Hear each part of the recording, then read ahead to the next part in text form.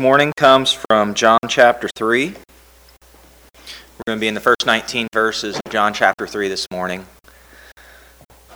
Probably a passage that most of us knows. We've probably studied it from the time we were children, but we're going to take a little bit different look at it this morning.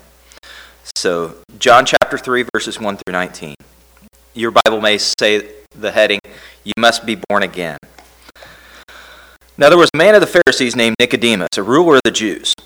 This man came to Jesus by night and said to him, "Rabbi, we know that you're a teacher come from God, for no one can do these signs that you do unless God is with him."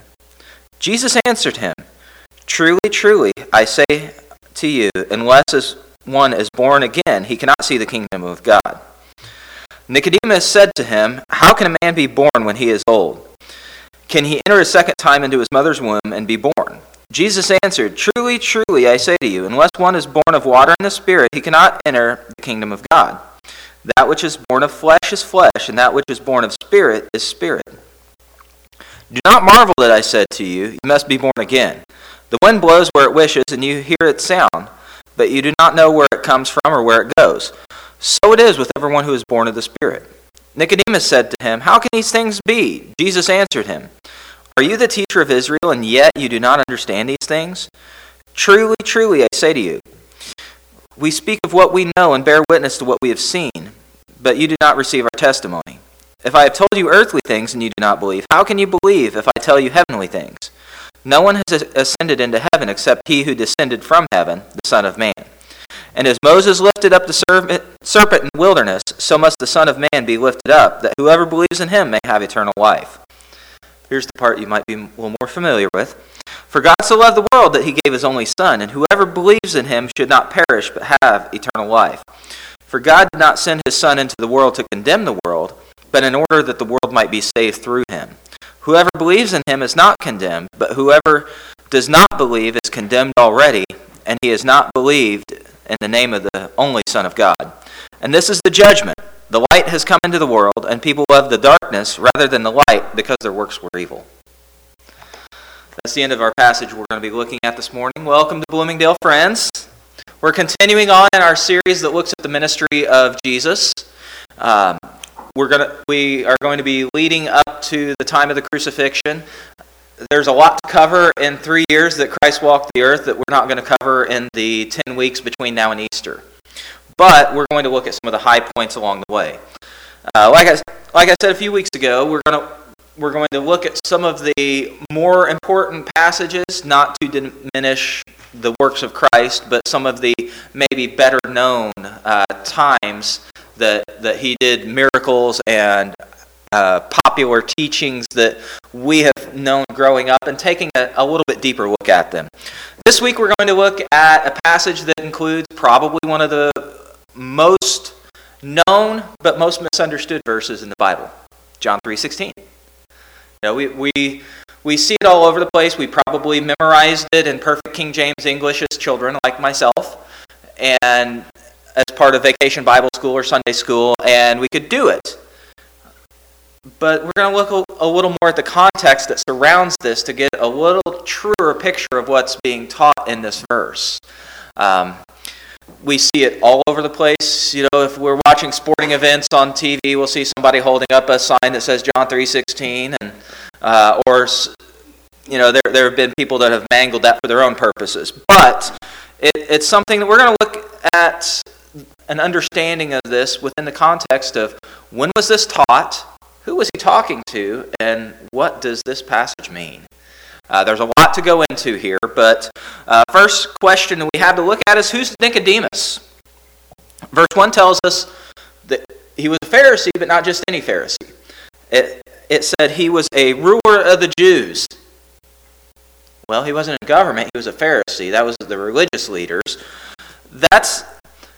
He was a member of the Sanhedrin, and that was the ruling council of 70 Jews, 70 Pharisees, that they ruled the religious portion of life for Jews in that area in that time when Christ walked the earth. If you go back to the history of the Pharisees, they started about 300 years before the birth of Christ because there was some religious leaders that said, people are not living the way they should. We need to get back to the Word of God. We need to get back to the things that God prescribed in the Old Testament for us to do. And the original intent of the Pharisees was very noble. It was getting people back to God. It was, we need to follow these rules. Maybe it's not just enough for us to stick to the original 10. Maybe we need to stick with the whole Levitical code plus the teachings that have come along the ways. So that 10 balloons up to, depending on which scholar you read, either 614 or 623 laws. Most of them were prescribed only for priests. But the Pharisees said, this is what we need to hold to. And then later it became, this is what we all need to hold to. And then maybe the Pharisees didn't always follow those laws. And that's where we see them. By the 300 years later, that's where we see them in the time of Christ. So this is kind of the background of the Pharisees. Nicodemus is part of that group, and not just part of that group, but a part of the 70 of the Sanhedrin, which were the ruling council of the Pharisees. And on top of that, he has the title ruler of the Jews. That was a term that's what it's translated into in English, but that term was reserved only for a super high respected member of the ruling class of Pharisees or a prince. That was about it. So this is how Brian Bell describes Nicodemus. If heaven could be earned from one's accomplishments, Nicodemus would have change left over. Nicodemus was at the top of the religious ladder looking down. Now we see him stepping down from that ladder to walk the streets looking for answers. So the passage mentions that Nicodemus came to Jesus by night. As a kid, when I learned this, I had preconceived notions of this. A lot of us, when we have been taught this, when we read this, when we looked at this, that Nicodemus comes to Jesus by night to hide, make sure he's not seen with Jesus, that he's not going to lose his spot in the Sanhedrin for even talking to Jesus. That's what we get into mind, right? That's what Peter Pett's commentary, that leans that direction. Now, in studying this passage, I ran across this snippet from Barnes' commentary that made me kind of rethink this. And I'll share this with you because this is something that makes us look a little bit deeper into the culture that they were in. So, here's what Barnes says. It's not mentioned why he came by night. It might have been that being a member of the Sanhedrin, he was engaged all the day. Or it may have been because the Lord Jesus was occupied all the day in teaching publicly and working miracles, and that there was no opportunity for conversing with him as freely as he desired. Or it may have been that he was afraid of the ridicule and contempt of those in power, and fearful that it might involve him in danger if publicly known. Or it may have been that he was afraid that if it were publicly known he was disposed to favor the Lord Jesus, it might provoke more opposition against him and endanger his life. Since no bad motive is imputed to him, it is most in accordance with Christian charity to suppose that his motives were such as God would approve, especially as the Savior did not reprove him. We should not be disposed to blame men where Jesus did not, and we should desire to find goodness in every man rather than be ever on the search for evil motives. That was something that made me rethink. Maybe we're a little too hard on Nicodemus here. As we go through this passage, we'll see a little bit more why. But I think that last statement that he made, that we should desire to find goodness in every man, that's one that we can learn from this morning. That sounds like maybe something I would read in the Faith and Practice. Seeking to find the good in every person. That's something that we can take this and use this as a springboard. So in verse 2, it also notes that Nicodemus said that Jesus was a teacher from God. That's a very important statement. Because we read that in our context 2,000 years later in English and we go, duh. Because we've seen the whole Gospels. We've seen the whole Bible. We know that Jesus is the promised Messiah. Nicodemus didn't quite have all that to work from. He did have the Old Testament. Being a Pharisee, he had a lot of it. He had access to a lot of it. But during that time, when new teachers came, what the Pharisees and especially the Sanhedrin would do is they would grade this teacher. Is it in line with what Scripture already tells us? And does it fit our preconceived notions of what we think the Messiah is going to be? Or does it fit our preconceived notions of what we think a prophet's going to look like? So for Nicodemus, as one of the members of the Sanhedrin and an important member of the Sanhedrin, to come to Jesus and say, I know you're from God because you can't do what you do without God's help. That puts Jesus at a special place. Maybe not to the level of the Messiah, but Nicodemus is already saying, okay, there's something different here. And he also uses the term that we translate rabbi. That's also a very important thing, because for the most part, the Pharisees, the scribes, those in the religious leading structure, the only time they called Jesus rabbi was sarcastically. And that's not what Nicodemus is doing here. He uses that term rabbi as a honor within and that he was recognized within the Jewish religious and educational structure. And for us to look back on that culturally, we can scratch our heads because we know that based on Jesus having been a carpenter, we know at some point during the line, about the time Jesus was 12 or before, some rabbi told Jesus, go back and learn the trade of your father because you're not good enough. I would hate to be that rabbi. But we see that in spite of him being turned away by the religious elite, even though Jesus was of the right lineage, because we see that in the book of Matthew, somebody has turned him away along the line. And here comes Nicodemus at the beginning of Jesus' ministry, calling him rabbi. In verses 3 to 6, Jesus explains to Nicodemus the need to be born again. And Nicodemus is coming into this with all of his teaching from the Jewish educational system, all of the teaching that he had either partaken of as a young man and given out as an older man, as a leader. And this flies in the face of all that. He's saying, Jesus is telling him, you must be born again. Or in our culture, we could call it born again, born of the Spirit. Gill explains in his commentary that Nicodemus had some very big preconceived notions. And it was hard for Nicodemus because everything that he walked into this, he knew it. He knew it in his heart of hearts. He has fulfilled the law as best he can. He's done all the rituals. He's done the washings. He's of the right family. He's of the right group. And we're going to get into this in a little bit. So he's already in his mind. And Jesus tells him something new. And he's saying, Lord, I don't get it. I don't get it. Gill says it this way. Nicodemus, according to the general sense of the nation, thought that when the Messiah came and his kingdom was set up, they could all share in it without any more ado. They being descendants of Abraham and having him for their father, but Christ assures them that he must be born again in distinction from and in opposition to his first birth by nature, which was vile, polluted, carnal, and corrupt, being conceived in sin, shaped in iniquity, and was a transgressor from the womb, and by a nature a child of wrath. And in opposition to this, his descent from Abraham, or being born of him and his seed, this would be no avail to him in this case, nor give him any right or privileges and ordinances of the kingdom of God or the gospel.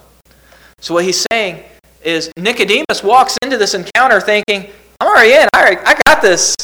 You don't need to tell me more. I know it, but I want to find out how you address it. And Jesus just tells him something that totally blows him out of the water. He says, you must be born again.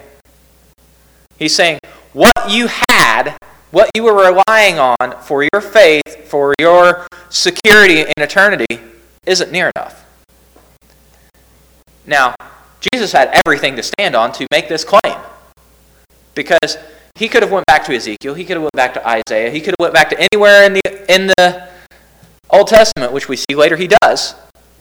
He could have went to Isaiah 53 and says, all your righteousness is only as good as filthy rags. And that's the clean interpretation of that.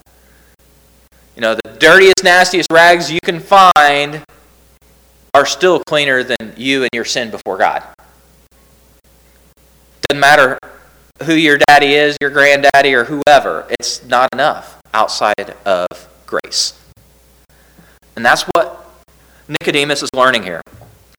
Verses 8 through 10, they talk about the spiritual self versus the physical self. Jesus gives the example that we know that the wind exists. We can't see the wind. We can only see the effects of the wind. It goes where it wants to, and we don't know where it goes to or comes from, but we see its effects. And he likens that to the work of the Holy Spirit. We don't see the Holy Spirit. We know that it's there. We know that it is there based on the Bible. We know that it is part of the Trinity. We can't put a face with it, but we see the effects all around us. We see lives that are changed as a result of the Holy Spirit. We see His work in preparing us to share Christ with other people. We see its effects in calling others to the work of ministry all around us. So Kaufman, he puts it this way. He says, the person born of the Spirit is similar to both the Spirit and the wind, that it's impossible for the unregenerate people to understand or control him or her. They do not understand his or her origin or final destiny. Nicodemus should have understood this too, since the Old Testament revealed the Spirit's sovereign and incomprehensible working, for example, in Ezekiel 37. So, verses 8, 9, 10, Nicodemus is still having difficulty understanding what Jesus is teaching. It's, like I said before, it's entirely opposite of the law that has been taught him all through his upbringing, all through the time he's teaching others. Pett's commentary shows it's a little too easy for us in our context to give Nicodemus a hard time, because we see the whole picture having the Bible. Nicodemus didn't yet. He had the Word made flesh in front of him in Jesus Christ, but he didn't have the whole picture of everything that was to happen and was going to happen. So Jesus starts talking about being born of the Spirit and born of Spirit and water. And Nicodemus, he thinks, okay, I understand this. I understand the purpose of water. It's purifying. And this is what Pett tells us. To him, water is for outward purifying, and his religious agenda is found in seeking to keep God's laws assiduously and totally in order to be in true covenant with God to achieve eternal life in the future. The thought of the freedom and new life that comes through the Spirit of God is foreign to him. He's baffled. Because, like we talked about last week, in those big stone pots of water that was for purifying, it was, shake the contamination of maybe having accidentally got too close to a Gentile, someone who's not a Jew, wash that off. That was all outward. And Jesus is telling him, it's not the outward that matters, it's the inward. God's looking at the heart, the spirit. The Pharisees are looking at the outward appearance of keeping all of these laws, whether they did or not. So Nicodemus' entire background is about keeping the law. Grace is a foreign concept to them. And that's where you'll see in a lot of these interactions between Jesus and the Pharisees as we go through the following weeks, that method and concept of grace is so totally opposite to the ways that the Pharisees operated. So as we move on into verses 14 through 18, Jesus lays out the message that is grace, that is the gospel, that God loved us and sent His Son to die for us so that we could have that redemption, so that we can have that inward cleansing that the Pharisees lacked. It shows that that mercy could only come through Jesus paying the debt we owe for our sin. So in verse 16, we see the verse that we all know. And we see that love that God lays out. Kaufman describes that love like this. God's love for mankind is pure, spontaneous, and constant. Jesus did not die on the cross to compel God to love people, but because He already loved them, the cross being a result of God's love, not the cause of it. That's very important because grace is not about what we can do. It's about what's already been done. And that's what he's teaching Nicodemus, that all your laws just show you more your need for grace. That's a big theme running throughout a lot of Paul's letters. is that it's not about what we can do, it's about what's already been done. And like I said at the beginning of this message, John 3:16 is often misunderstood because it's so often removed from context as one piece out from verses 17 through 19. Because we see a little bit of it in verse 16, but as we go on, we see deeper in what God's plan is in verses 17 through 19. Because if you just read 3:16, you miss this that follows. For God did not send his Son into the world to condemn the world, but in order that the world might be saved through him. Whoever believes in him is not condemned, but whoever does not believe is condemned already, because he has not believed in the name of the only Son of God. And this is the judgment, that light has come into the world, and people love darkness rather than the light, because their works were evil. So, many times people's objections to the gospel is they see the Bible, they see church, they see religion as just this list of do's and don'ts, and we're looking down on you, and we're saying you're not good enough. But if they miss verses 17 through 19, they don't see the purpose that none of us are good enough. It's all because of what Christ has done. It's Christ who makes us acceptable through God. Because the law existed before Jesus walked the earth. The law was already there. The Pharisees had the law. The Jews had the law. They had the law showing they weren't good enough because they still had the sacrificial system. They said without blood there's no remission of sin. That's in the book of Hebrews. They saw that the law was there condemning them already before Christ came with grace. So the law was there to show them a need for a Savior. That Paul hits this theme very heavily in the book of Romans. So Nicodemus and the other Jewish leaders, they had a whole entirely different view of what the Messiah was supposed to be. They had it in their mind as they read the Old Testament, and they lived under Roman rule for a couple hundred years. They're seeing, we think this Messiah is going to be this military political leader that's going to give us back our independence from Rome and is going to kick Rome out and going to establish his kingdom on earth, and we're going to be right in the middle of it, and we're going to have a high place in it, and it's going to be great. And then comes Jesus. Their plan was not God's plan. Jesus says, it doesn't matter who you are. God loves you. It doesn't matter who you were born to. It doesn't matter even what country you're from. God still loves you and cares for you. It doesn't matter what you've done or not done. God still loves you. And this was totally foreign to the Pharisees. Kaufman puts it this way. He says, the Sanhedrinists and all the leaders of Israel were anxiously expecting a Messiah who would put the Romans out of their country, blast the whole Gentile world with the judgment they hoped God would execute upon them, and restore the political economy of his chosen people. Here, Christ flatly rejected any notion that he had come to execute any such judgment upon the Gentiles. Hence, he said, God sent not the Son into the world to judge the world. So, without Jesus, the world was already condemned. Sin took care of that. Sin was already a penalty on the people. And verses 17 through 19 show that without trusting in Christ, people were already condemned. And Jesus sets this message of grace apart by showing that grace is free to choose. It's a matter of, it's there, you can choose to accept it or reject it. But if you reject it, that's where you're condemned. It's not if you accept it. If you accept it, you're not condemned because you're relying on Jesus. Brent describes it like this in his commentary. He stresses that it's not God who condemns men, rather they condemn themselves. When they see God's supreme word, Jesus, revealing his glory and the glory of God, their very refusal to acknowledge him condemns them. So what he's saying here, and this is the theme throughout John, the theme of light. I am the light of the world. No one comes to me except by the Father. Men loved darkness rather than light because their deeds were evil. So, all this goes to show us that Christ came into a world that was very dark with the effects of sin. Have anybody ever been to a cave? Someplace like Merrimack Caverns or someplace like that.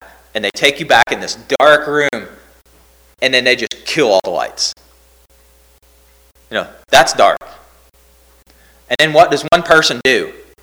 They turn on one little light, and the darkness flees. That's a picture of what Christ did in coming into this world. He was in a very dark place. People have turned away from God. People have turned to their own darkness. And then this one person comes who's the light. And the darkness flees. We'll see that as we go through looking at Jesus and the deeds that he did and the miracles and the teachings as it leads up to the cross. And that's the spiritual state that Christ was born into. And as believers, we have that same light in us to share. We have the same Spirit that is in Christ. We have the Holy Spirit in us by following Christ. And that's in us for our communities to share.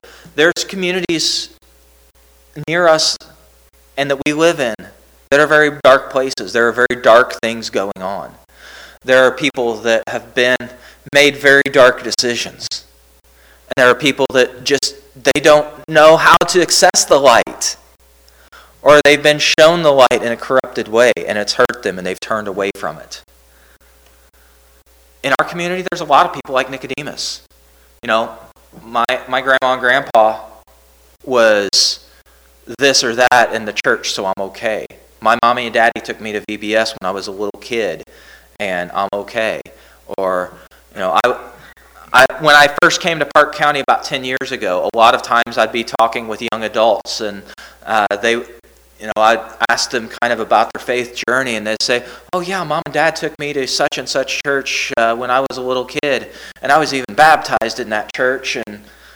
And then my next follow-up question is, okay, what church are you plugged into? What are you doing to follow Christ today? If you made that decision then, what are you doing today? And the answer was usually nothing. That was just good.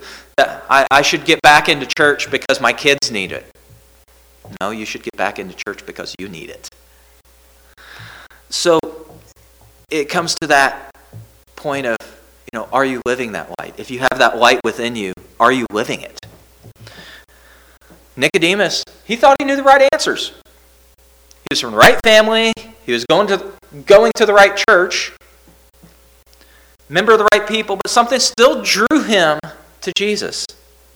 And Jesus gave him that true answer of grace, that true answer that he needed to be spiritually reborn and putting his trust in Jesus, putting his trust in God's plan, not tradition, which was man's plan.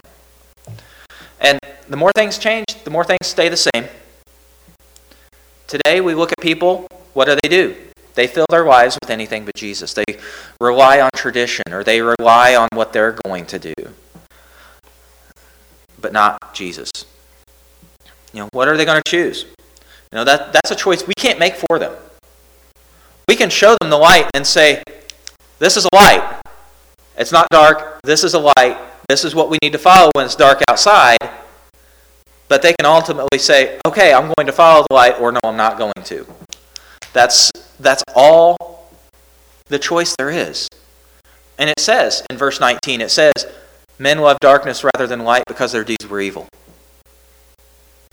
People can make that choice for themselves, but it's our job as believers to make disciples that make disciples.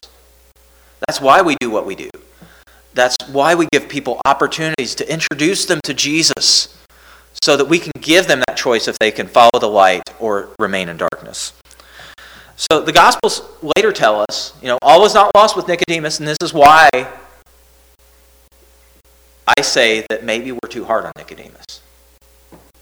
Because the Gospels later tell us that after the crucifixion of Christ, who obtains the body of Christ so that he can have a proper burial and fulfill prophecy? Any guesses? Nicodemus. He was the one who arranged for Jesus' body to be taken down from the cross, because that traditionally, and I don't want this to sound gross, traditionally, when Romans did crucifixion, they left people up on the cross until the birds and wild animals did what they did. And they would leave them up there for several days. And Nicodemus and whoever else came and said, this is not right, this is not in Jewish tradition, take him down so that he can have a proper burial. Because aside from the work of Nicodemus, if Christ is left on the cross, there's no tomb for him to go to that 3 days later he can rise again. So maybe we're too hard on Nicodemus because maybe he became a believer. We don't know. We don't know his place in the early church outside of he was the one that arranged for Christ to be taken down and given to a borrowed tomb from Joseph of Arimathea. So we'll see that when we do our lesson on the crucifixion in about 10 weeks. But that's the next place we see Nicodemus. So maybe he made decisions that we don't know about. We don't know outside of heaven. But what we can take from this lesson, we'll close up our time of teaching this morning with what Bridgeway commentary says about verses 16 through 18. God's purpose in sending his Son into the world was positive. He wanted people to believe in him and so have eternal life. But if people prefer the darkness of their own sin to the light of salvation through Jesus, they bring judgment upon themselves by their own choice. So this is the message of the gospel in a nutshell. God sent Jesus as the promised Messiah to redeem us from our sins, and we have a choice to follow him or not to follow him. If we choose to follow him, we gain eternal life. And our relationship with God is restored. That's the gospel. So this morning, that choice is up to each one of us. It's up to each one in our community. What are we going to do? What are we going to follow? Who are we going to follow? So as we close our time of teaching this morning, we're going to have a time of quiet worship in the Quaker tradition. I encourage you to ask yourself the following question. Who in my sphere of influence needs to hear the good news of Christ this week? Who needs to be introduced to the light this week that I know, a neighbor, a friend, family member, somebody I know in this community? Who needs to desperately hear that message this week? Let's pray. Lord, thank you for today, and thank you for the time that we can learn from the story of Nicodemus, Lord.